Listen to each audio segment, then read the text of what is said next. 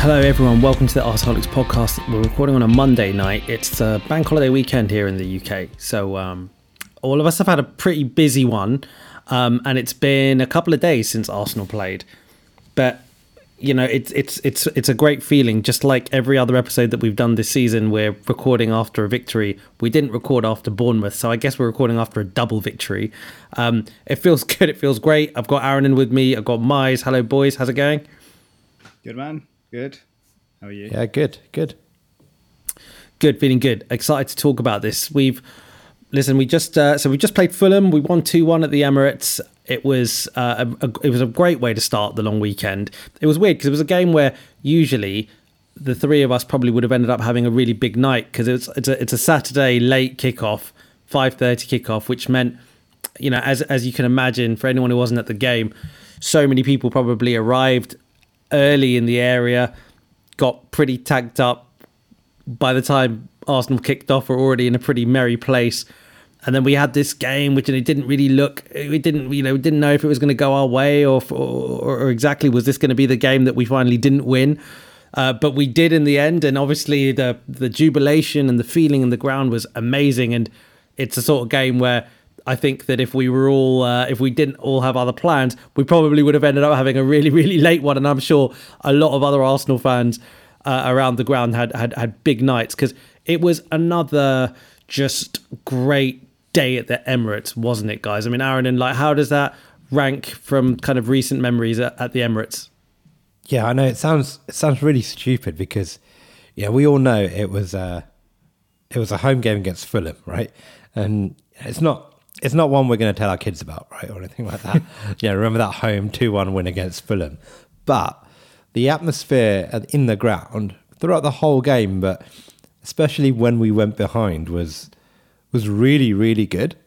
It was just a reflection of, you know, the way the home fans feel about this team and where we are on this journey. You know, there was no negativity in the ground. Everyone really believed that, you know, we were playing well and then we went behind and it was like, okay, right, we're going to have to do something that we haven't done before in a long, long time, which was come from behind and win when we've gone behind in the second half. I think I saw a stat to say it's the first time we've gone behind in the second half and then come back to win since 2013. So almost 10 years, right? And we did it. And yeah, it's a home game against Fulham. It's a game we should have won, but you can't not be happy, ecstatic when we go and win a game from behind. And I think we got the winner with 5 minutes to go. Quality. Honestly, I had a really, really good time. Yeah, absolutely. And Mize, the celebration police have been out in force, haven't they? Richard Keys, Andy Gray, the two disgraced UK pundits, if you like, effectively kicked out the country and not allowed on UK TV anymore, were pretty critical. And I think they were the main people who were critical about the fact that we were celebrating, a win against, lowly Fulham almost in their subtext, right? A team that, we're allegedly supposed to beat every day of the week. And apparently this would never have happened under Wenger. It would never have happened under big managers, etc. And apparently Arteta and the team over-celebrated, and it's a sign of how far we've fallen. I mean, what do you think about that, mate? I mean, there's been a few occasions where I don't know if this seems to be a bit of an Arsenal thing, where I think it was Wolves last season, similar kind of thing. We got criticised for celebrating. I think it might have been a late win. Yeah, I mean, look, people have got to say stuff that makes headlines, right? And people have got to say stuff that draw attention to them, to the media outlets that they're promoting. And I think that's pretty much it. That's all I put it down to. Richard Keys and Andy Gray, their opinion personally doesn't really mean that much to me. They've obviously given us some amazing commentary, Andy Gray, especially in the kind of, I don't know, early 2000s, whenever it was, like that Premier League era. But yeah, not too relevant for me. I mean, look, I don't know what people expect. No matter who the opposition is, as everyone keeps saying, the Premier League is the toughest league in the world. Every Premier League game is a tough game, i.e. there are no easy games. So to win a game, having gone behind, as Aaron has said, and to win it with a few minutes to go, we went behind in the second half, right? So we didn't have that long to come back. And I think it just illustrates it, I think it illustrates really how, not so much how far we've fallen, but how far we've come since, I think, because we hit the lowest point in recent times. Our lowest point was probably, lowest points probably back end of Wenger, and then under Unai Emery there were some really, really bad times. And I think it just shows kind of how far we've climbed back up to the point that it's not so much about celebrating a win like that. It's more what happened, as Aaron has said, what happened after we went 1-0 down, how the crowd responded, how the crowd really helped the team kind of start again, essentially, and really kind of just help the team come back into that game, and really helped Gabriel as well. Same thing happened with Saliba a couple of weeks ago against Leicester when he scored the own goal. So I think it's just that, very obvious growth in the connection between fans, players, manager, and I think that's what everyone was celebrating at the final whistle on Saturday. Yeah, and also there's something to be said for the fact that there's a period of time, right, where a lot of these old pundits are referring to where actually you could almost say if a good team plays a worse team, the good team wins, right? Like, it was often a case where a team who had a better 11 players beat the team who didn't, had a worse 11 players. And football's it's evolved so much. It's evolved so much further than even from when, we were supporting Arsenal in the 90s, when, Wenger kind of turned up and Arsenal started winning under Wenger. Things have changed a hell of a lot since then.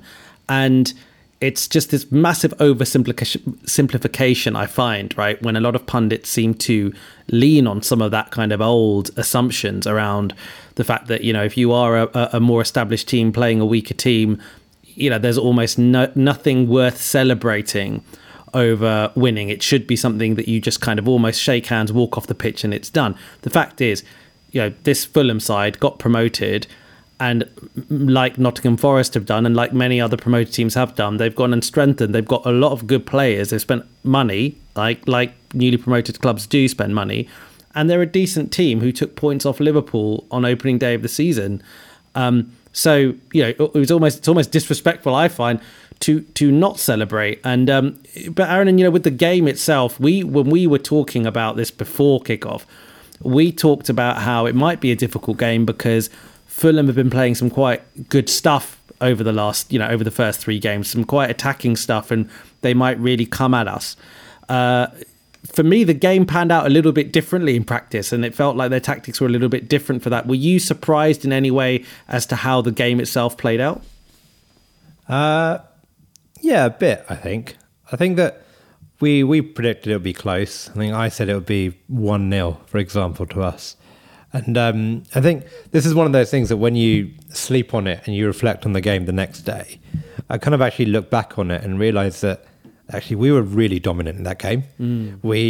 Fulham never really looked like scoring, except for that one freak incident where Gabriel lost the ball and Mitrovic took the goal really well. But there's, in another day, if we weren't so wasteful with our final ball, we could have scored maybe one or two in the first half, come out and scored maybe a third, and it could have potentially been a comfortable game. The only reason it kind of was tense and nervy was because we just had one of those games where nothing really went right for us. But we dominated the ball and actually thought we played really well. And the goal just gave us that injection and that urgency that was probably lacking in the first half. Agreed. And on that kind of dominant point, it's really interesting you say that, because I think when we were watching the game in the stadium, I don't think it did feel at times like we were as dominant as we were. If we look at the stats, right, you very rarely get a stat where every stat suggests you were dominant, right? But we had 72% of the possession, which is huge. Team, you don't normally get above 70% of possession. 22 shots versus 11, almost double the amount of touches, almost 3 times as many passes. 9 corners versus 2. Or everything points to the fact that we were incredibly dominant. But it did feel, though, in that first half that Arsenal were a little bit second gearish.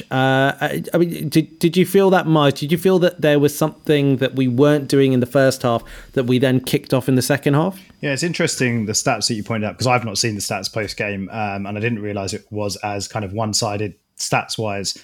as the numbers you've just sort of explained show. But it didn't really feel like that sort of game in being at the game. Maybe on TV it was a different experience. But yeah, while we were there watching it, it didn't really feel like we were really, really testing Leno. I think the second half there was more of a push for us to score, obviously, especially having gone 1-0 down as well.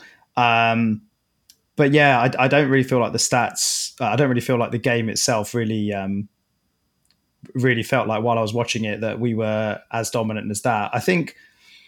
I don't know if you guys agree based on your experience watching it.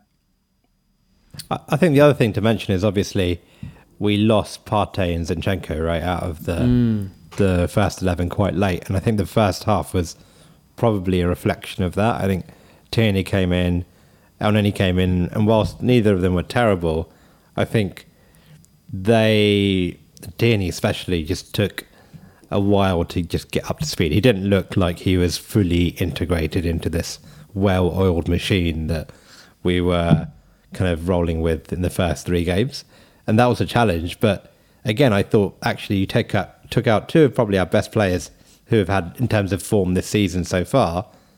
There's there's something to be quite pleased about, to say actually, like, we had 2 people come in and we still managed to dominate possession, and yes, it's Fulham, but we still managed to come away with the win. Like, that was probably not planned for. I doubt we planned to roll with Tierney and Elneny in the game, but we made it work.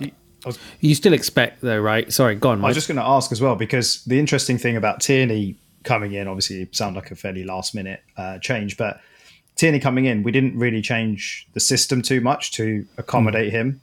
Obviously 2 different types of left backs, right? Zinchenko and Tierney, and we've seen how Tierney operates best in this team, or at least for Arsenal.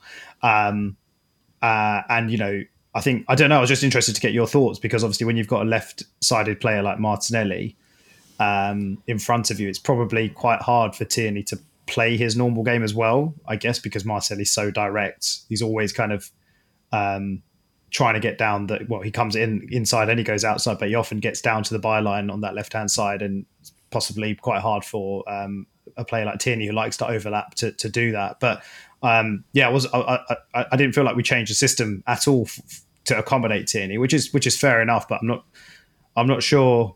I don't know. I don't think he. Yeah, obviously he didn't have the best game. He did look a bit. Maybe it was just a bit of lack of match fitness, or being ready in terms of playing matches. But how did you guys think he did in the system? Well, I felt that the difficult thing to assess initially is how much of it was planned in any way, right? But in the sense that, when did the injuries become apparent? Were these really last minute, where we had prepared a certain way to play against Fulham and this was the game plan, and then suddenly these injuries happen, suddenly you're just subbing in Elneny and Tierney, and if at that point it's probably quite difficult to change your game plan, right? Say if they were really last minute, but if they were a little bit earlier, then maybe Arteta would have had the choice to make as to whether he changed game plan. And like you correctly pointed out, it didn't actually look like we did. It looked like he was still we were still playing Tierney as a more of an inverted fullback than maybe he's normally used to. And then I think the other thing that makes it difficult to assess exactly what was planned and how it worked and whether it was well executed is actually that Tierney was his first start, since he's been out, etc. And I agree with you that it wasn't the Tierney of old. So even the times where he was going down the left, trying to be, in certain moves that we were doing, where he was doing that traditional overlapping fullback kind of role, it didn't really seem like it was the same Tierney. It seemed like he just that kind of half a second slower, maybe that edge wasn't quite there. So I think it was quite hard to tell in that respect. I mean, Aaron, and I don't know how you felt. Yeah, I don't think the instruction was for Tierney to be old school Kieran Tierney, if we can call it that. I think he was asked to. I don't know if it was to replicate what Zinchenko does, but it's certainly a much more reserved version of what Kieran Tierney does.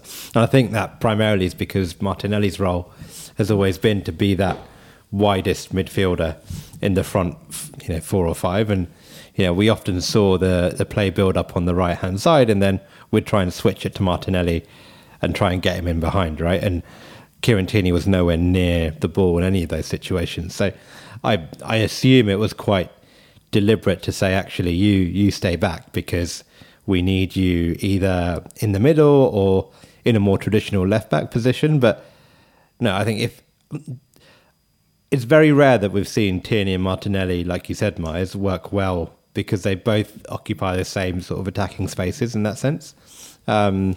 And maybe it's the case that actually if we see Tierney, we might see someone like Smith Rowe or even Vieira on that left-hand side, because that is potentially what gets the best out of Kieran Tierney. But I think, you have to kind of choose. Do you want the best out of Kieran Tierney in that attacking left-wide role, or do you want Gabriel Martinelli feeling comfortable and doing what he's doing? And I think it makes sense in that sense to prioritise getting the best out of Martinelli, because that's his game, that's what he needs to do, and that's what we need him to do there.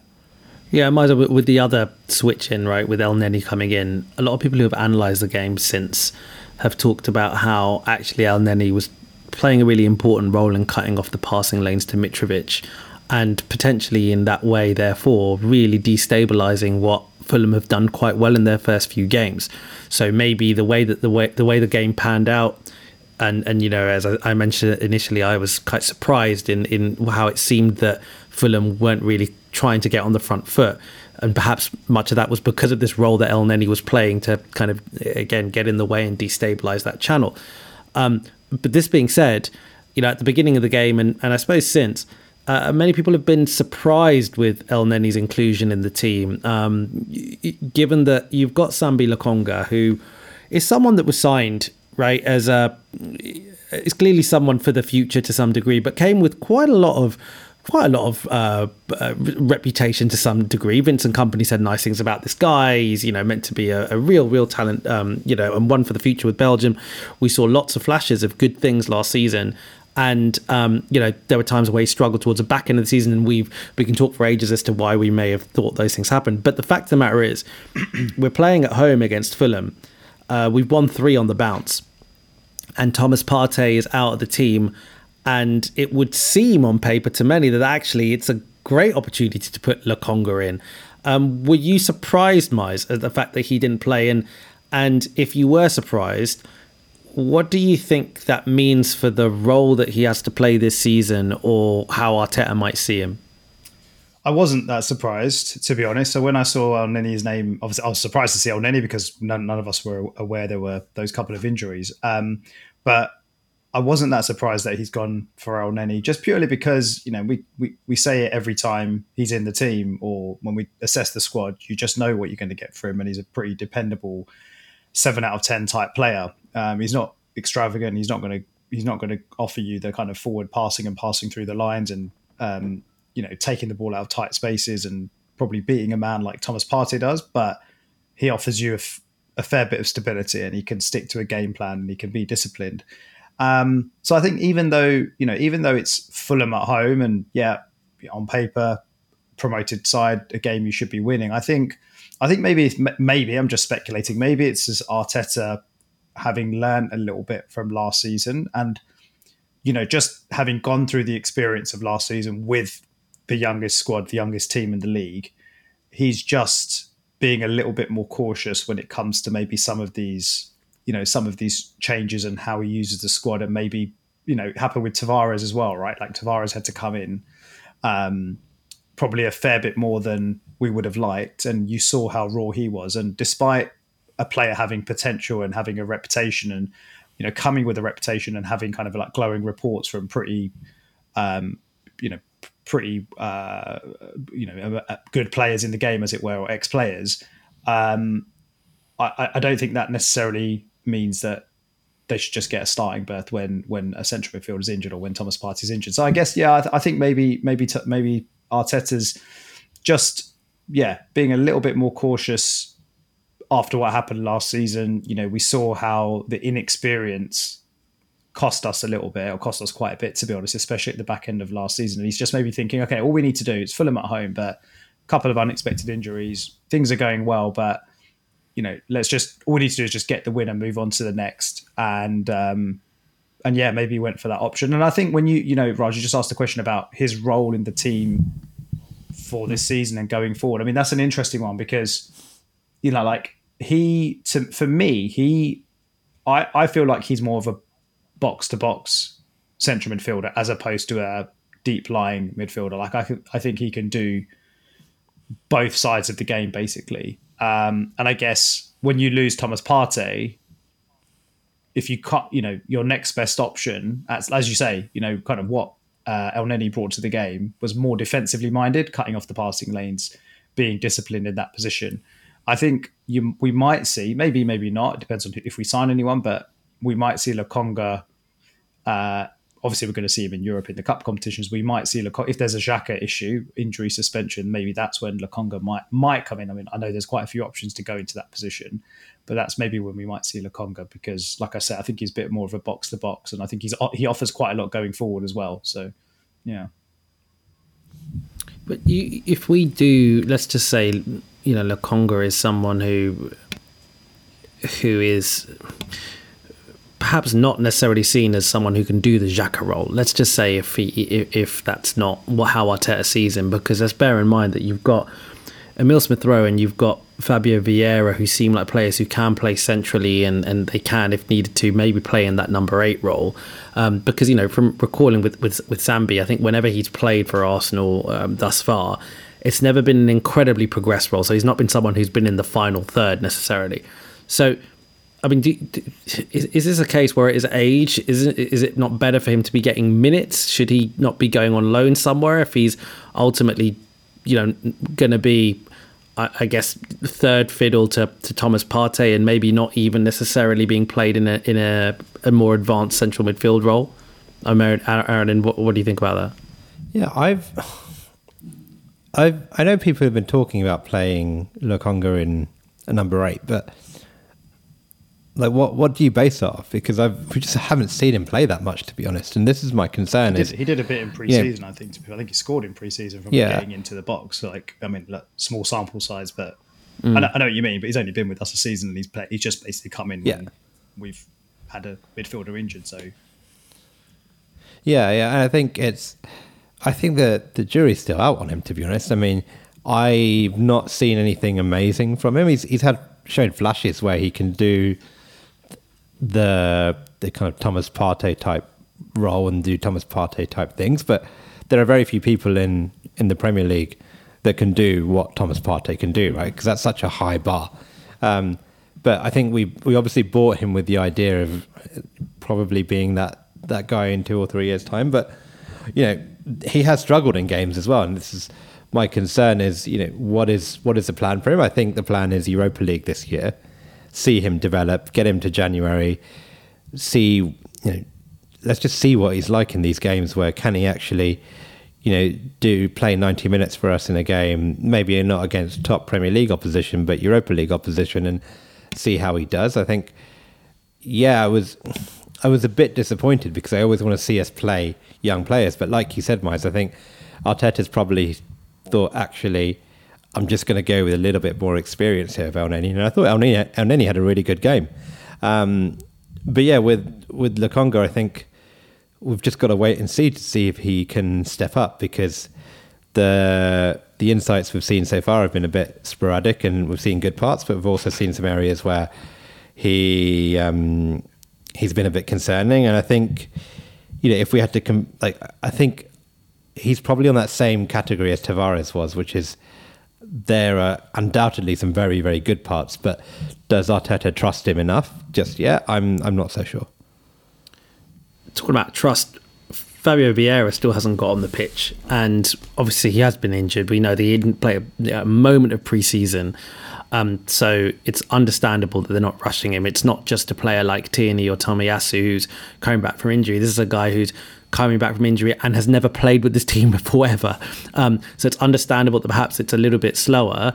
But Mize, again, I guess maybe similar to your comment about Lokonga, do you think that Arteta sees the best way of perhaps managing Vieira to just get him through in Europa League games and not rely on him so much in these kind of initial kind of exchanges, if you like, in the Premier League, where he's got some players who perhaps know the drill a little bit better. Do you see that a similar path for him in that way? It's an interesting one because I was quite surprised he didn't come on against Bournemouth, to be honest. I think he was on the bench, right? And I think he had just come back into the squad, or just come into the squad for the first time. I was quite surprised he didn't just get 5 minutes or so, considering how comfortable the game was.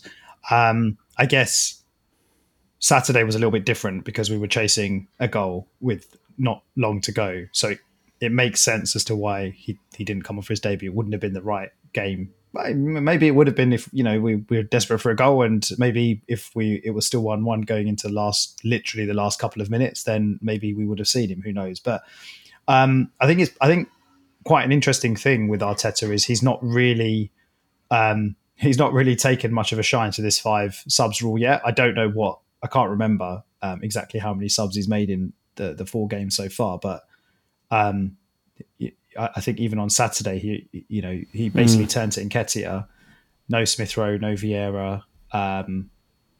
Not sure who else was on but Marquinhos was on the bench, didn't go to him. So quite interesting. So it's not just him. Smith Rowe didn't come on, and we haven't seen much of Smith Rowe at all this season. That's really surprising considering how kind of important he was for us last season and how good his form. Yeah. So just to recap, sorry, just on the sub, I just have it on my screen now. So the subs on the weekend, it's exactly how you say it. He brought on Eddie on the 61st minute, and then his next sub was on the 89th minute, bringing on Tomiyasu, and then the 95th minute, bringing on Holding. Yeah. So I'm not concerned, not too worried. I think it's probably quite a good thing that we're able to, we're grinding out results, or not just grinding out results, but, playing well and winning games, not having to rely on some of the squad plays that we are going to have to rely on, obviously, later on in the season. And like you say, for the Europa League game. So no, I'm itching to see him, obviously, because he's coming with a pretty good reputation in terms of, once you look him up and see the kinds of things that he does on the ball and how exciting he is as a player. Really, really looking forward to seeing him. And I think the other interesting thing is now we're going into a week where we've obviously got essentially 3 games in a week, or 3 games in 8 days. So there's probably a need for rotation, or more of a need for rotation than there has been so far in the season, where we've been playing once a week, and then Europa League the following week. So I can definitely see a couple of changes, and maybe someone like Smith Rowe comes in for one of the next couple of games. Maybe Vieira comes in, who knows? But not really too worried about it. I just find it quite interesting that Arteta hasn't really used those, 3 subs on Saturday, for example. He hasn't really maxed out those 5 subs yet. I think he did. We did bring on 5 against Bournemouth, perhaps. Yeah. I think. But then again, that was when we were quite comfortably in the lead, right? So, but you're right. I think it was. When we went 1-0 down, I think I said to you, I was like, who's he going to bring on, right? And I think Nketiah was the obvious one. It's clear that he trusts Nketiah now to come on and help us change the game. But I don't know how much he trusts anyone else on that bench to come on, or more. Is he willing to take off someone like Saka, someone like Martinelli, someone like Jesus, in order to bring on someone like Smith Rowe? And I don't think he does trust. I don't think he wants to lose that, because he thinks, actually, I might get someone who can get in the box in Smith Rowe, for example. But whatever the substitutes outside of Eddie bring probably isn't enough for him, versus having Jesus or Martinelli or Saka on the pitch. And that's something that we might want to discuss this later on, which is actually, do we need to add someone to the squad who can come on if Saka isn't doing it, if Martinelli isn't doing it, if Smith Rowe isn't seen to be enough of a goal threat? And who is that sub that we can bring on? Because we have lost Pepe now. Not that kind of Arteta trusted Pepe that much, but with that role, that attacking wide player sub who can really change the game, we don't yet have. And I kind of felt that a bit when we went 1-0 down. But with this rotation, I think maybe an interesting thing to think about as well is the World Cup being when it is poses so many really interesting dynamics. And one of those things I wonder, right, is that when you've got a squad and you're trying to manage a normal season, part of the reason why you rotate early isn't necessarily because you think you're going to get an injury early. It's because you want to keep people fit for the season in its entirety. You basically don't want to burn someone out by March and then have them kind of drop dead for your last couple of months. Do you think that some of these managers are effectively thinking, well, do you know what? We don't even know who's going to get called up to their World Cup squads. And even the ones that do get called up to their World Cup squads, we don't know how well their teams are going to do. So is one thought process just kind of saying, well, forget it. Just play your best team all the time. Don't even think about resting them for your longevity in the season. Do play whoever you want to win the games that in however way you need to.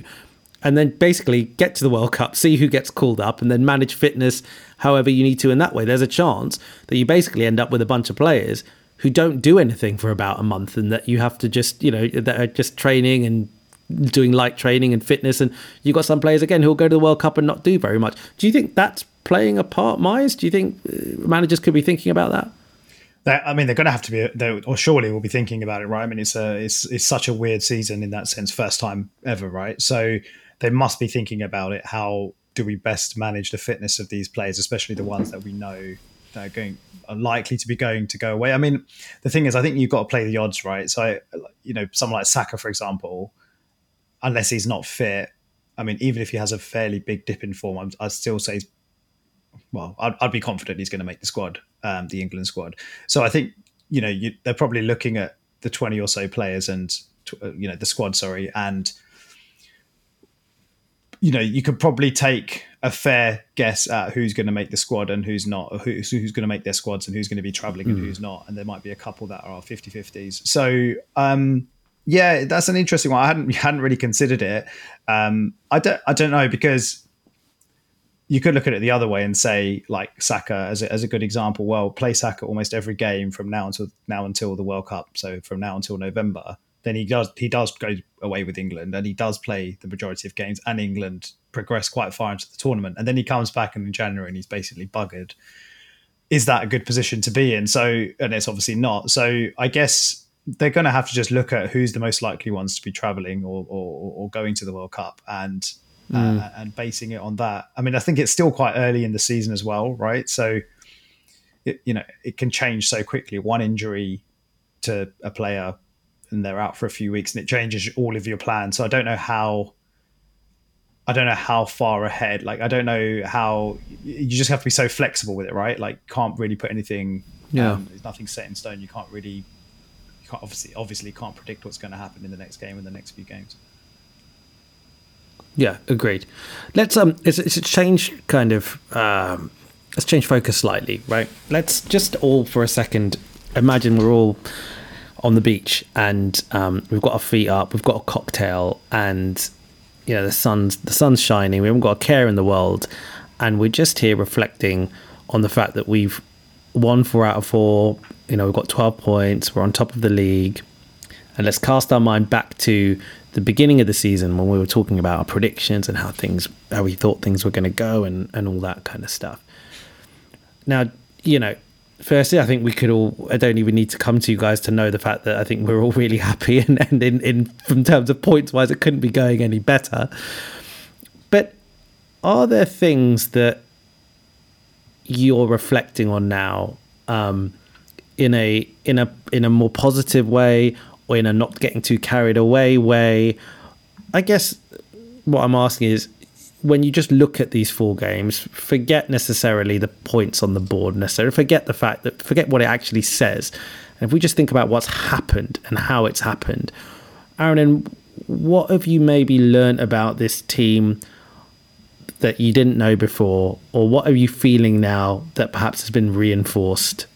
Any thoughts? The floor is yours. I think the one thing I was looking for in this first period of games was to work out, are we better than we are last year? Like, we knew the transfer dealings were better. We knew from a squad point of view, we were better. But was that going to translate to the pitch? And what did that mean, right? And in reality, that means, is our defence better? And are we looking likely to score more goals? And I can, based on these first 4 games, you can probably unequivocally say yes. I think our attack looks considerably better. We look like we're creating a lot more chances. We're scoring a lot more goals. I think we're level on goal difference with City and Liverpool, or at least close, and that includes Liverpool's bloody 9-0 win, right? So we're doing all right. We're keeping up with the big two in that sense, and our defence also, from a numbers point of view, I think if you look at our expected goals conceded, we're number 2 in the league so far. So the opposition has been kind, and we haven't faced a top team yet, but we can only beat what's in front of us, and these aren't easy yet. Bournemouth aside, Palace away, Palace are doing really well, right? Fulham are doing really well. Leicester, hit and miss, fine, but we can only beat what's in front of us, and so far we haven't even looked like dropping points. Like, it's not even come close to looking like we're going to drop points. These aren't like scrappy 1-0s, like where we've just had a moment of brilliance and won the game. We have been the better team in every single game, and we've pretty much dominated every single game, Palace aside to a certain extent. I think we've leveled up, right? The question is, like, what level are we at now? We don't know. We're gonna run with this and see, and we're gonna learn a lot in especially in October. I think the fixtures toughen up, but we'll go to Old Trafford in a week and we'll learn a bit there. But we are undoubtedly better now. It's just a question of like, okay, we were a little bit last season. We were very, very close to top 4, right? Hopefully now we've kind of crossed that line, and we are now a top 4 team, and I really hope we start to act like it and deliver on it.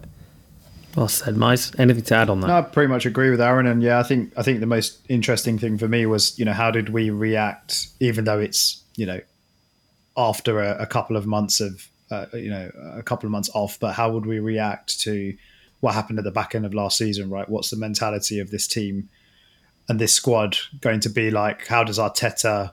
We all saw it on All or Nothing, right? So the last game of the season and the last couple of games of the season, especially the post Newcastle and post Spurs games, how did the team come back this season and kick off the season? And obviously, look, we're sort of doing everything that's asked of us or being asked of us at the moment. There's obviously some big tests to come, but you know what? Look, if we keep beating all the teams we should be beating, it puts us in an amazing position for top 4 at least. So still early days though. Feet on the ground. Let's see how things progress over the next few weeks. Agree, and for me, some of the positives are really in the detail. I think that winning 4's lovely. I think, like you said, Aaron, and one big thing that I really like about this is that we have been the better team in those 4 games. So say what you want about the quality of the opposition, and in fairness, actually, I remember The Athletic at the beginning of the season, they did an article on and they analysed everyone's starts to the season and stuff, and they gave every fixture a certain score, and effectively we came out as having the easiest start to the season as any out of every team in the league. So in that respect, fine, respecting that, then you'd hope if there was anyone who was going to win 4 games, and it may have been us, and we have, fine. But when we look at the better side, I think the thing that the couple of things that I've actually been encouraged with is, firstly, we've conceded 3 goals, and if you look at those 3 goals, Saliba's one is a complete freak that will probably never happen in his career again. Gabriel's was, again, just something that we probably won't see him do that again this season. And let's just say, even if he does, say if every defender does that once this season, they don't all necessarily get punished. So it's relatively freak, both of those.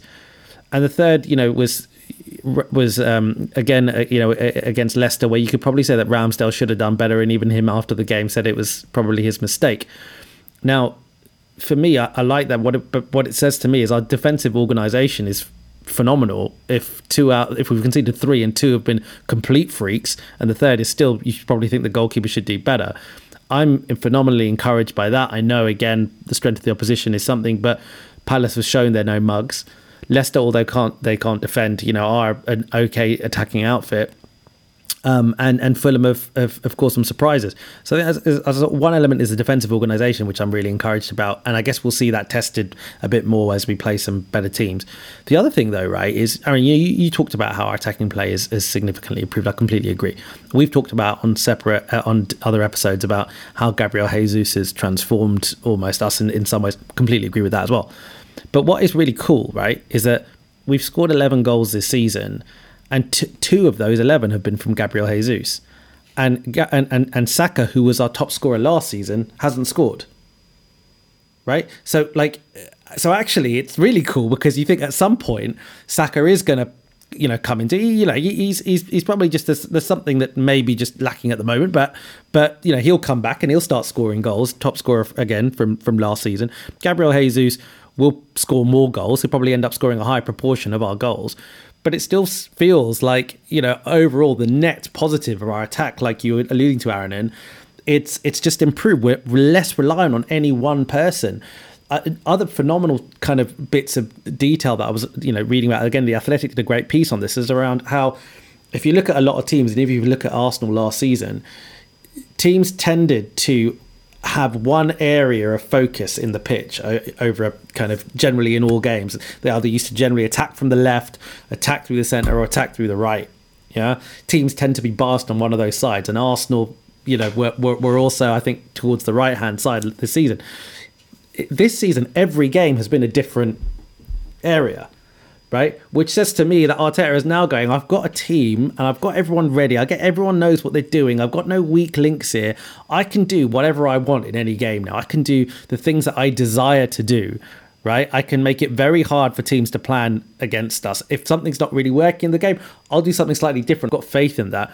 So those little details I'm so intrigued about as to see how they play out for the rest of the season. And that for me, in a way, is even more important than the fact that we've won 4 out of 4. Because if we're honest, right, every game this season when we have done our previews, I think Palace was the only game where not all of us thought we'd win.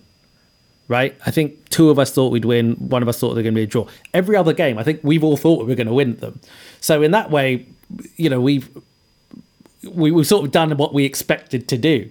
And we probably won't predict all our results right for the rest of the season, whatever. But I think those things that I've just mentioned are the things that perhaps I've been more pleasantly surprised about, that I've discovered about this team. And I'm just super encouraged to see how it goes. I mean, is there any... Miles, do you have any thoughts on anything I just said? The point you made about the Athletic sort of ranking, or I don't know how they did it, but kind of scoring how difficult the first set of games would be for each team. I mean, look, fair enough, and you can only play who's in front of you, but it's not like there haven't already been quite a few slip-ups this season. United have started really badly. Liverpool as well, had some bad results. Chelsea got smashed by Leeds. So, it's almost like it doesn't really matter, on paper how difficult a game is. Like you say, you just got to go and win the games, put the points on the board, and move on to the next one. And we're doing that at the moment. So for me, yeah, like I said before, tougher tests to come, but winning games and putting a run together, that can only help kind of breed confidence and help this team to grow. So that's it really. You can't do much more than beat who's in front of you. Yeah, that's actually really interesting. I haven't seen that article from the other one you mentioned about the from the Athletic about areas that teams focus on when they're attacking. But yeah, you can completely see it. And I think I said this. I've probably said it loads of times to you guys, but in pre-season or during the summer, about I just expected our goals to come from. I expected the number of goals we scored to go up, obviously, right, because we've upgraded our striker, but also I expected the goals to be shared even more, or should I say, the other attacking players to contribute even more than what they did last season. So I expected Saka to get double figures again, and Martinelli to get more goals, and Ødegaard, who's now doing that, to get more goals. So yeah, I can see us, comfortably beating our goals tally in the Premier League last season, and exactly what you said, Raj. We seem to be scoring from all areas. Even Granit Xhaka's coming in with goals, and Gabriel was top goal scorer, top defender as a goal scorer last season in the Premier League, and he's scoring as well. So yeah, I can completely see Arteta trying to expose that as much as possible, or trying to use that as one of our strengths, and getting goals from all areas. And it just ties into the way we're playing as well, right? So many runners into the box, attacking in a way where we're making it very, very hard, but so much movement off the ball as well. So it just makes it really, really hard for opposition defenders to almost track the runners and one touch passing, interchanges in around the box. It just makes really good watching, and it also means that anyone could potentially be on the end of a cross or that final ball, that through ball. So it just means it opens up all of the team to potentially contribute in terms of goals, which is what we all want to see, right? Agreed. Aaron, you when I mentioned the whole beach scenario, lying on the beach reflecting, I think the first thing that you said was about asking the simple question as to whether we have improved, whether our level has gone up. Yeah. And you mentioned that you think it comfortably has, which I totally agree with you. Obviously, when you think about the level in which you improve, when it comes to the Premier League or whatever competition you're in, you also need to measure it relative to everyone else, right? So if you're improving and everyone else is, you're kind of net zero, right? With that in mind, given what you've seen so far, are we improving at a rate that's high enough versus the people that we are competing against? I.e., have others improved at the same rate, or do you think that we're overtaking any of those teams? Yeah, it's a good question. I think only time will tell. I think there's the thing I think which is quite clear is there are a lot of teams now which are in transition alongside us in some way, and actually we're probably 2 or 3 seasons further along that transition. Like Manchester United, for example, they're clearly on this journey of figuring out what kind of team they want to be. I don't think they really have the squad to try and do what Ten Hag wants to do. They've bought a few players. They probably might buy a few more. That will take time to settle in. Liverpool, they won 9-0, but they look like they're also still figuring out what their post-Mane life looks like and how they sort out their midfield issues. Chelsea, again, a bit of a mystery to me at the moment in terms of where they are, because Sterling looks like he's doing well, but then they just went and lost to Leeds 3-0, which is a bit random, and again look like they might struggle for goals going forward. And then Spurs, they're winning, they're getting games, but they don't look good, and looking good is secondary to winning games, obviously. But again, they look like they're just doing the same thing they did last season, which, to be fair, worked very well for them last season. The question is, if they continue doing that and we continue where we are, have we got enough to actually overtake them? I hope so, but again, time will tell, because they are still very efficient at getting results and getting points. I think City aside, who with Haaland have added goals and look to be just a bit untouchable at the moment, everyone else isn't perfect and is in some sort of transition. Now, where we rank along that, I'd like to think we are further along. Our defence is much more mature, 1 season older. We've added some goals to our attack. The midfield looks a bit more balanced. I don't know, if I'm optimistic, I think we've solved more problems than other people and than questions other people have. But it's very easy for these things to also go wrong. So I don't want to get too carried away either. So if I ask you both that, if you recall back to what you said at the beginning of the season as to where we'd finish and where the other teams would, that would make up the top 4, for example, has your mind changed about any of that? Not necessarily whether maybe you might think we finish in the same place, but have any of those other teams changed in your mind? Mize, any changes? I think I said we'd finish 4th. I'm trying to remember what I said about everyone else, to be honest. But I don't know. Not much has really changed. Look, it's 4 games in, right? It's so early. So it's hard to gauge. You get an idea and you start to see some of the problems that certain teams have. But yeah, it's very, very early. So for me, I don't think much has changed. I guess the one thing that's changed, which probably doesn't really affect us, or it could potentially affect us, is more, I really thought Liverpool and City would be another 2-horse race, and Liverpool would push City really, really hard. And maybe they will do that. They've got loads of injuries at the moment. And they, got a bit of a post-Mane hangover, trying to work out how they deal with that. But it looks like City might just, destroy everything in its path, or everything in their path, basically, and literally Haaland doing that. So they could just run clear, and that might bring Liverpool into a bit more of a, maybe not so much a top 4 race, but it might just mean they're a bit further off City than I thought they would be. But I think in terms of like the chasing pack for third, fourth, same teams, us, Chelsea, Spurs. United's a bit of a weird one, because even though they've had a bit of a bad start, I've always said this, right? They can throw money at their problem, even if it's a short-term fix. They can, which is what they've done, and they're going to they're going to do with Anthony, it looks like, and Casemiro they've done, and they have enough. Aaron, and you talked about, we're probably, because when you said about we're a couple of years ahead in terms of our progression and on our journey compared to other teams. One of those teams is quite obviously United, right?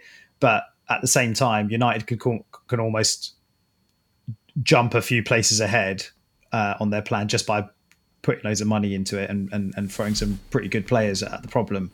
I think the stat today, Miles, just to back that, but I think the stat today is, if the Anthony deal goes through, then it seems like what they'll have spent this window is the same as what Arteta spent in his first 5, which I think, how many has he had? 6 or 5 or 6, but basically they spent 230 million, I think, now in one window. So like you say, that could accelerate it, right? Yeah, and obviously, look, they're having to do that. They're having to overspend, as it were, or pay way more, because people know they're desperate and teams know they're desperate. So they're getting sort of taken to the cleaners in that regard. But ultimately, you look at their squad before they'd signed anyone, they still had and still have some very, very good players. And, sometimes that can get you to a certain point. So that probably means that they should be in the top 4 race. And I'd like, and I think they probably will be. So yeah, I don't think much has changed. I still think, look, we've had a great start, right? So there's nothing to suggest that we won't get top 4 based on the first 4 games, but it's just 4 games. So I think Arteta said in his press conference, like the last line he said was, be humble, be hungry, when he was asked about, kind of expectations for this season. And I think the interviewer joked about potentially a title challenge, and he just said, look, be humble, we'll be hungry, go on to the next one, sort of thing. And I think that's exactly what we're going to have to do. I think once we get to about, by the time the World Cup comes around, we'll know kind of how serious we are as a team this season and what the expectations are. But, I think you have to wait until you get through. There's no kind of Christmas period this season as normal. You have to get through, through to January, FA Cup starts, Europe starts again, see the state of the squad, and then you probably know, kind of going February, March, what you're really going for, and what other teams are going to be in there with you as well. So yeah, for me, it's just so early, but I still expect us to challenge for top 4. That hasn't changed for me. Expectation is top 4, and I think we should get top 4. Same, Aaron, and same expectations. Nothing's changed. Yeah, pretty much what Mike said. Aaron, you said, hang on, wait, didn't you say that if? So I'm gonna have to call you on. So didn't you say that on the first episode? No. Before we played Palace, you said, I think you said, I'm paraphrasing, but something along the lines of, if we win the first few games, I don't know how many games that was, then his first 3. He said first 3. Then we should be. I can't remember exactly what he said, but what he said was he said, I think if we win the first 3 games, won't they be talking? What they'll be talking about in the dressing room is more than top 4. It'll be about challenging for the league. Yeah, well, I think there's nothing wrong with that. I don't think they're talking about either. Yeah, that's fair. Like you said, I think they're saying, like, we don't know. We could be in a title race. we could also be in a relegation battle. Like, it's so early, we have no idea where we're going to end up, right? I'd like to think we've done enough to kind of show, at least in the first 4, that we're not going to be in a relegation battle. But this could very quickly turn into, we lose 2 games out of the blue, which we all know we're still very capable of doing. We could be back in the hunt for top 4, and we're chasing the top 4 again. However, we win a couple, we win our next 2 or 3. Like, we're just going to keep going game by game, and then eventually, like you said, Miles, we'll get to November, January, whatever, and we'll be like, hang on a sec, we're still floating about first, second, third, fourth, whatever, maybe 3, 4, 5 points off top. We've just we're in a title race, whether you like it or not. I have no idea. I have no idea. I'd love to be in a title race, but I think either way, the way the way Arteta sets up this team is you go to Villa, you try and win. You go to Old Trafford, you try and win, hopefully. And I hope that is a mentality. Like, I'd be really disappointed if we do go to Old Trafford and we think actually this team are superior, like Manchester United are superior to us, and coming away from Old Trafford with a point is a good result. Because that is what a team chasing top four will do. But a team chasing top will say, we should, if we go and draw, we've dropped 2 points. Yeah. Agree with you. Okay, cool. All right, well, you know what? It is going to be the end of the transfer window in a few days. So, we may record on Thursday because obviously we play on Wednesday, and we may do an episode on the Thursday, but I think that will be when the window is closing, maybe in the process of it closing almost. So it's a good chance that if we do some business, it's going to be done before then. Based on the games that have gone, Mize, what do you want to see in the next few days? What do you want, and what do you think that we're going to see? I don't know what we're going to see, because you just don't know. So, okay, what I want to see is what everyone wants to see, right? And we touched on it earlier when we were talking about kind of impact subs. So another wide player, attacking wide player, is an obvious one, and we clearly want one. Rafinha, Neto. There were links today with Zaha. I don't know how legitimate those links were. So for me, that isn't. It would be, yeah. I think there's going to be games this season, and there's going to be periods this season where, like, you can see it now. Saka, something's not quite right. I'm not concerned because we know how good he is. We know his quality. It's maybe just a form thing. I mean, he's still getting into dangerous positions and he's still doing all the right things. And there's games where, even on Saturday, he missed a really, really good chance, but the run, the kind of little trick to get the shot, to be in a position to take a shot, it was just the execution of the shot that kind of let him down. And I think that's what's happening a lot with him at the moment. But I think once that first goal goes in from the season, I think things will be back to normal. But at the same time, as Aaron was saying, we don't have Pepe anymore. It will be nice to have that option where you can just maybe rotate or maybe take Saka off, but you're not really losing too much if you do that. And so I think the obvious one of the obvious positions is that attacking wide player. I'd be absolutely delighted if it was like Neto. I really like Neto. So, and obviously like age profile, Portuguese, all that kind of stuff, all really, it seems to work well in terms of what we're trying to build. Zaha seems a bit more of a like, okay, we couldn't get our first couple of targets, let's go for Zaha. But he's such a quality player. Like, I love him. I just think he's brilliant. He's so good to watch. So I'd absolutely love to have him. And he'd really compete with Martinelli on that left-hand side. Like, who would you pick if you could get Zaha in your squad? It'd be very, very hard to choose between the two of them. And then the other obvious one is basically what we saw on Saturday, right? Like, we didn't have Thomas Partey. Well, I say it's an obvious one. There's two in a way, because we're talking about Xhaka, but Xhaka's playing really, really well this season. So I'm almost like, it's almost like the attention on that area, the number 8 position is kind of dropped off a little bit because Xhaka's form, and he's doing that. He's performing in that role really, really well. And he's, again, his ability to actually get in, not so much ability, but his willingness to get into the box and to be involved in everything good that we're doing going forward. That's really, really impressed me. So it's almost like a player like Tielemans, who you assume would compete with Xhaka, would be lovely to have. And I'd still really like Tielemans because, again, I rate him as well. But then there is this little bit of concern where, you can see it happening where Thomas Partey's out for a month or 2 months, and then the standard does drop if you go to El Neni. However solid he is, the standard obviously drops.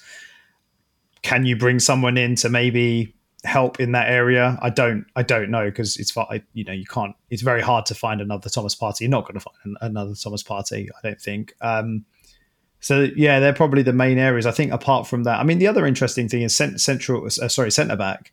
Were we not right? Maybe not at the start of the window, but right in the middle of the transfer window, were we not linked with a centre back, or was there not talk that we were trying to get another centre back? Because it does feel like I always thought that was Martinez. I thought we were that was the first main story that broke out, and it wasn't clear whether we wanted him as a left back or a centre back. Yeah, no, I just thought we were linked with centre backs in January, I think, but there was that guy I can't remember in the Bundesliga who we were linked with. Apparently, we tried to bid for in January, but. I don't think anything's massively changed in terms of personnel, but, we've got Saliba that's coming. I guess Zinchenko's come in there as well, just from a defensive point of view. I was just going to say, it's just a very slight concern that an injury at centre-back. I know that you've got Ben White, but then it is Rob Holding. Like, Rob Holding is the next in line. And I guess that's 4 senior centre-backs, fair enough. And we're quite lucky that Saliba's just come in and just been unreal, right? Because if he hadn't have been, then we might have looked a bit short. I don't know. I'm just again conscious of a long season and injuries are going to come, and we don't really want. Rob Holding should be like, 5th choice really, and you have another option there that you can bring in, and they play in a similar fashion to the other centre backs that we've got. And Rob Holding doesn't. Like, he's not as good on the ball, obviously. So, I think the other thing is we can probably play Tomiyasu or even Tierney there if we need to. I think in an ideal world, you're right, Mize. You'd probably would, but I think in the ranking of priorities, we've got so many kind of half options who can do a job there for 3-4 games. I'm with you. I think the forward options, like I said, when we went 1-0 down, it was like, who could we bring off the bench? And it does make me think what kind of profile we'd want. Like, in an ideal world, like you said, a Zaha type coming off the bench would be unbelievable, right? Because there's no won't he be able to handle the pressure or like the responsibility. But I think for me, the key is we bring in someone with a bit of experience. Like, I wouldn't want another Lokonga type coming in, or even a Marquinhos who's not really used to the league, having to figure out that stuff. Like, this is the type of player who we want, ideally, if Saka's not around, to be able to understand the league, know the league, which is why the Neto signing really excites me, because the Neto possibility of signing someone like him is exciting because he knows the league, he's the right age profile, and he wouldn't necessarily be unhappy being a rotational option. Zaha, I don't know, I can't see it happening just because is he really going to want to be part of a rotation-based role where he might play left, might play right? Surely someone like him would want to be like, well, I'm going to be the main guy in this team. I mean, it's Arsenal at the end of the day, right? Like, do you not... It's just such a... I mean, I know he failed at United, or it just didn't happen for him at United, but I think if there was an option, if a move was there, like, I mean, he wanted to come a couple of seasons ago, 3 years ago when we signed Pepe. That was clear. That was obvious. But yeah, I mean, I can't really... I'd be shocked if he were to turn down a move to us, even if it means he was he was rotated quite a bit. Yeah, I guess it's the second. Like, I think the way I see it is he could go and start for pretty much any Premier League. In my opinion, he's good enough to pretty much start for anyone but City, maybe Liverpool, and he would get into any of everyone else's squad, in my opinion. Well, not ours though. The question is, but he would, but would we sign him on that basis? I think he is good enough to start for us week in, week out, right? In the sense that, but are we really going to do that to someone like Martinelli, to someone like Saka, turn them into second choice options? I don't see us spending, and also the fees, the wages. It doesn't add up to me. I would love it if he came. Yeah, I was just responding to the point about, you said, would he want to join us? And I can't really see a world where he wouldn't. Well, it's both, right? Like, I don't think we'd ever sign him. Do you think we'd sign him and say you are going to start every Premier League game from now? You are the first choice. No, but I don't think he would. I don't think he would need to hear that to sign for us. I personally don't. It's a bigger club. Okay. European football, probably Champions League. Well, okay, hopefully Champions League football next season. More money. I don't think he and his personality doesn't seem like I feel like he's always wanted another crack at a big move at a big club, and to show that he is bigger than just being like, I'm the main guy at Palace and I do it every 2 or 3 games and you guys see how amazing I am, because he stands out because he's at Palace. Whereas, he's probably, a lot of people probably see what he did at United and thought he just couldn't handle that pressure, wasn't really fancied, and it didn't really work for him being not a small fish in a big pond, but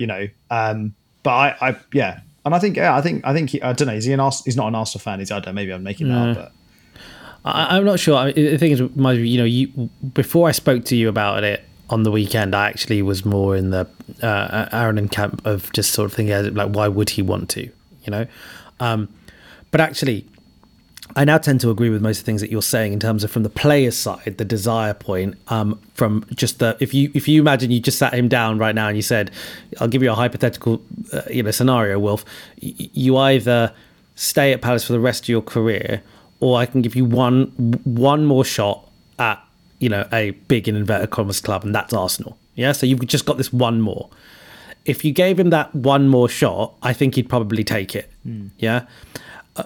If you said to him, okay, this might not be your one last shot and Chelsea might come in for you and someone else might come in for you next season or whatever, then he'd be like, yeah, this is not my last chance, and so maybe I'm going to hold out and see if someone will sign me and I've got more of a clear path. I don't know, playing Champions League football or starting or whatever, all those things. But I think you're right, Miles. I think from the player's side, if he was given the opportunity to come to Arsenal right now purely on that basis that this might be his last shot at, big or European football, whatever he might take it. I think more of the issue is going to be on the club side. I think whatever fee that they're going to ask for a player that age, I'm not sure it's on brand with what we're doing at the moment. And I do think the Neto signing, therefore the potential signing, I can see us. Also relating to something that you said as well, Miles, about Xhaka doing really well, I think they might look at it and think that they don't necessarily need to bring in that other central midfielder, and therefore the funds that they thought they were going to need to spread over two positions, are they more willing to do now to, if there is a good option as a, alternative wide central kind of forward. And Neto does play in a lot of central areas for Wolves as well. They rotate a lot, and you see Neto kind of coming through the centre as well. Good age profile, all the rest of it.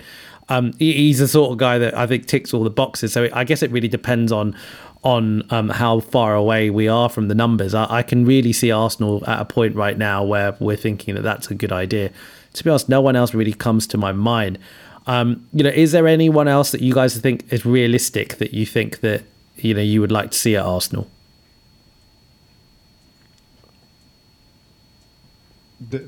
I mean, yeah, for me, no. Sorry, no. Salah? Yeah, I know. When you ask that question. Fine. All right. Okay. Yeah. All right. Fair enough. Just before you move on, Rog, sorry, I was just going to ask. Sorry. Yeah. So, do you guys think we will make any more signings before the? Yeah, I think we. Okay. Let me rephrase. I think we're really trying to. Yeah. So I think if we don't, it's not going to be because we don't want to. I think we are really trying to. I do feel that for two reasons. One, they have been very clear that they are still in the market. They've been saying that. You don't need to say that. You don't need to come out with that. And it felt like the vibes from the club are just very specific. We there's some things that we specifically want to do, and we're trying to do them. And I think the fact that we went in for Rafinha early doors with we're willing to pay that much money for a wide player, I think shows that is an area that we want to do business with if we can find the right player. So I think the likelihood is, I'd probably say 75% yes. I think the fact that Wolves signed another forward today probably suggests that maybe there was something there, and I'd be really intrigued to see if, over the next couple of days, how Neto pans out. Aaron, you probably agree with that? Yeah. Exactly what you said, Roger, which is we've kind of gone out and said it, and that's weird. I think old Arsenal, and maybe we'll learn a lesson from this actually, that maybe Arteta regrets saying this, but he's been very clear that we are still in the market and that the squad is nowhere near complete. And I don't think you say that unless you are fairly confident that whatever position it is, it sounds like it's the wide right position that we have a list of targets for that position, and we will sign one of them. Yeah. Who those targets are, I have no idea. But I also quite like that. The Vieira signing was cool because it came out of nowhere. I hope we can get it done. And also we moved on Pepe for probably the reason, which was we need to free up wages, we need to free up that position in the squad. So yeah, let's see who it is. It's this thing on Twitter, which is Arsenal's mystery winger. Who is it? We'll find out. We'll find out. Lastly, guys, before we clock off, right, we've got a game against Villa coming up. So just a very quick preview of that. Now, look, on paper, it at the beginning of the season, when they were probably analysing the fixtures, it probably wasn't analysed as that easy a fixture. I'm not saying it is now that easy a fixture, but I think they've started a lot worse than people thought that they were going to start. They, quite frankly, look like a bit of a mess. They lost to Bournemouth on opening day, which is now looking like, reflect on that. How the hell does that happen? I mean, Bournemouth have just been so poor since. Apart from beating Everton, which they did, who are also a team that are a bit random. They've lost their all three other games. They lost to Bournemouth at the beginning of the season 2-0. They then, after beating Everton 2-1, they've lost to Palace 3-1, and they lost at home to West Ham just the other day. They are 15th in the league, but I mean it's because obviously they got that one win. Gerrard's in a bit of trouble, I think, and they've spent a lot of money as well, which again compounds the fact that I think that he's in a little bit of trouble. So looking to this game, again, going away to Arsenal is probably not the game that you want to go do right now if you're struggling. It's a Wednesday night. It's our first kind of midweek. This is the first time that we're getting this kind of midweekness come in. We've obviously got Man United coming up the weekend after, so in just a few days after that, which means that we could see things with regards to players and rotation and all that kind of stuff. Mice, coming to you first. How are you looking at Villa? What do you think is going to happen? What's your prediction? So I really like Villa in terms of some of the players that they've got, and I think they've got some really dangerous players. And I'm not sure what's kind of happened with Gerrard, considering how successful he was at Rangers, albeit it's Scottish League. But yeah, I was kind of looking at how they've set up the last few games and team selection, and it seems to be a little bit all over the place, where he just basically doesn't know who his first 11 is and what his best team is, and he's trying different setups, different formations, kind of three forwards, then two up top with Watkins and Ings. So wouldn't even be able to predict how they're going to set up against us on Wednesday. But I think there's still a danger, there's still a threat. As you said, Raj, like on paper, before the season started, this was probably looked at as a fairly difficult home game. And I still kind of look at it like that. I still look at it as a team that could potentially do some damage. And like I say, especially going forward, they've got some kind of really exciting and good players: Coutinho, Jacob Ramsey, Ollie Watkins. So yeah, I'm struggling to say that I think we'll win, just because if you put this game any other time in the season, I'd probably say, yeah, we should win. It's a home win. I'd probably predict to win. I guess just because we're coming off the back of 4 wins, I'm just reluctant to say it's going to be 5 out of 5, because that's kind of bonkers, really. It is, yeah. So So like I do think we'll win. I guess I don't really want to say it because of, like I said, it just seems a bit unreal. But yeah, I'm still gonna go with a home win. I don't think it's going to be straightforward. I didn't think Fulham would be straightforward, and I think they're going to offer. I think they're going to pose some problems. I think, like I say, they've got quality, and I think they're in a bit of not a false position as such, but I feel like come the end of the season, Villa will be around kind of mid. Like, I don't think they'll be in a relegation battle or anything like that. I think they'll be around mid-table, probably top half. Saying that, I'm not sure if Gerrard will last too many more defeats, to be honest, by the sounds of it. But yeah, I'm going to go for a win. I'm going to go for another 2-1, actually. Would go for another 2-1, and I think it will be hopefully it won't be as late as last time, but yeah, I think it'll be a fairly tight win. Okay. Aaron? I'm pretty optimistic for this one, because I just don't rate Villa that highly at all this season. They just look a bit of a mess.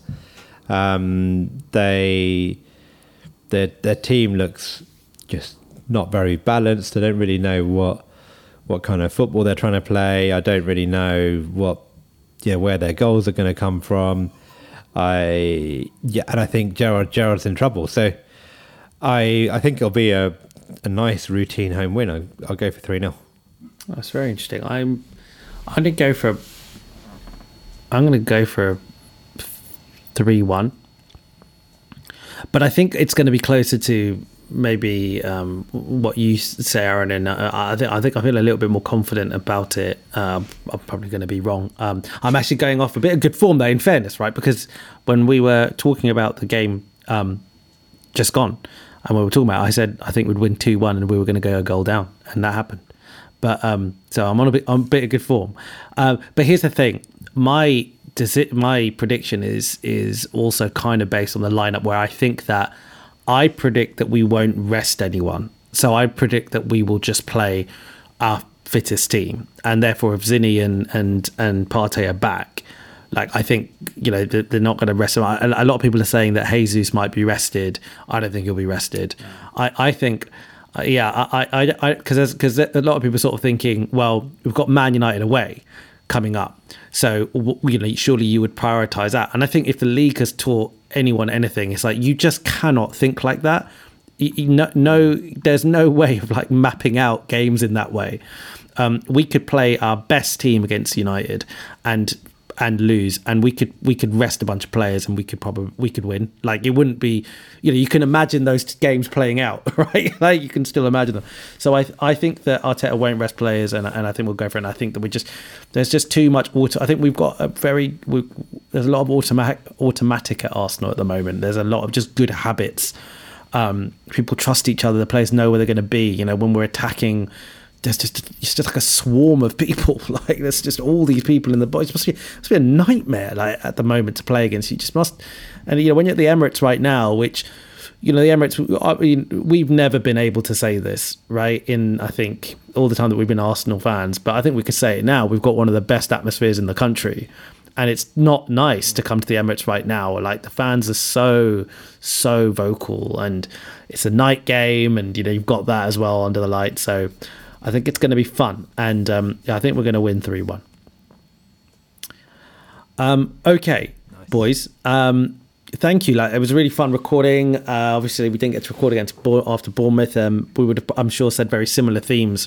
There's a feel-good factor at the moment. We've won 4 out of 4. I think we should be really happy. I think lots of Arsenal fans have said it on Twitter, have sort of come out against the celebration police, and rightly so, because all you can do is, as the two of you touched on today, all you can do is beat what's in front of you.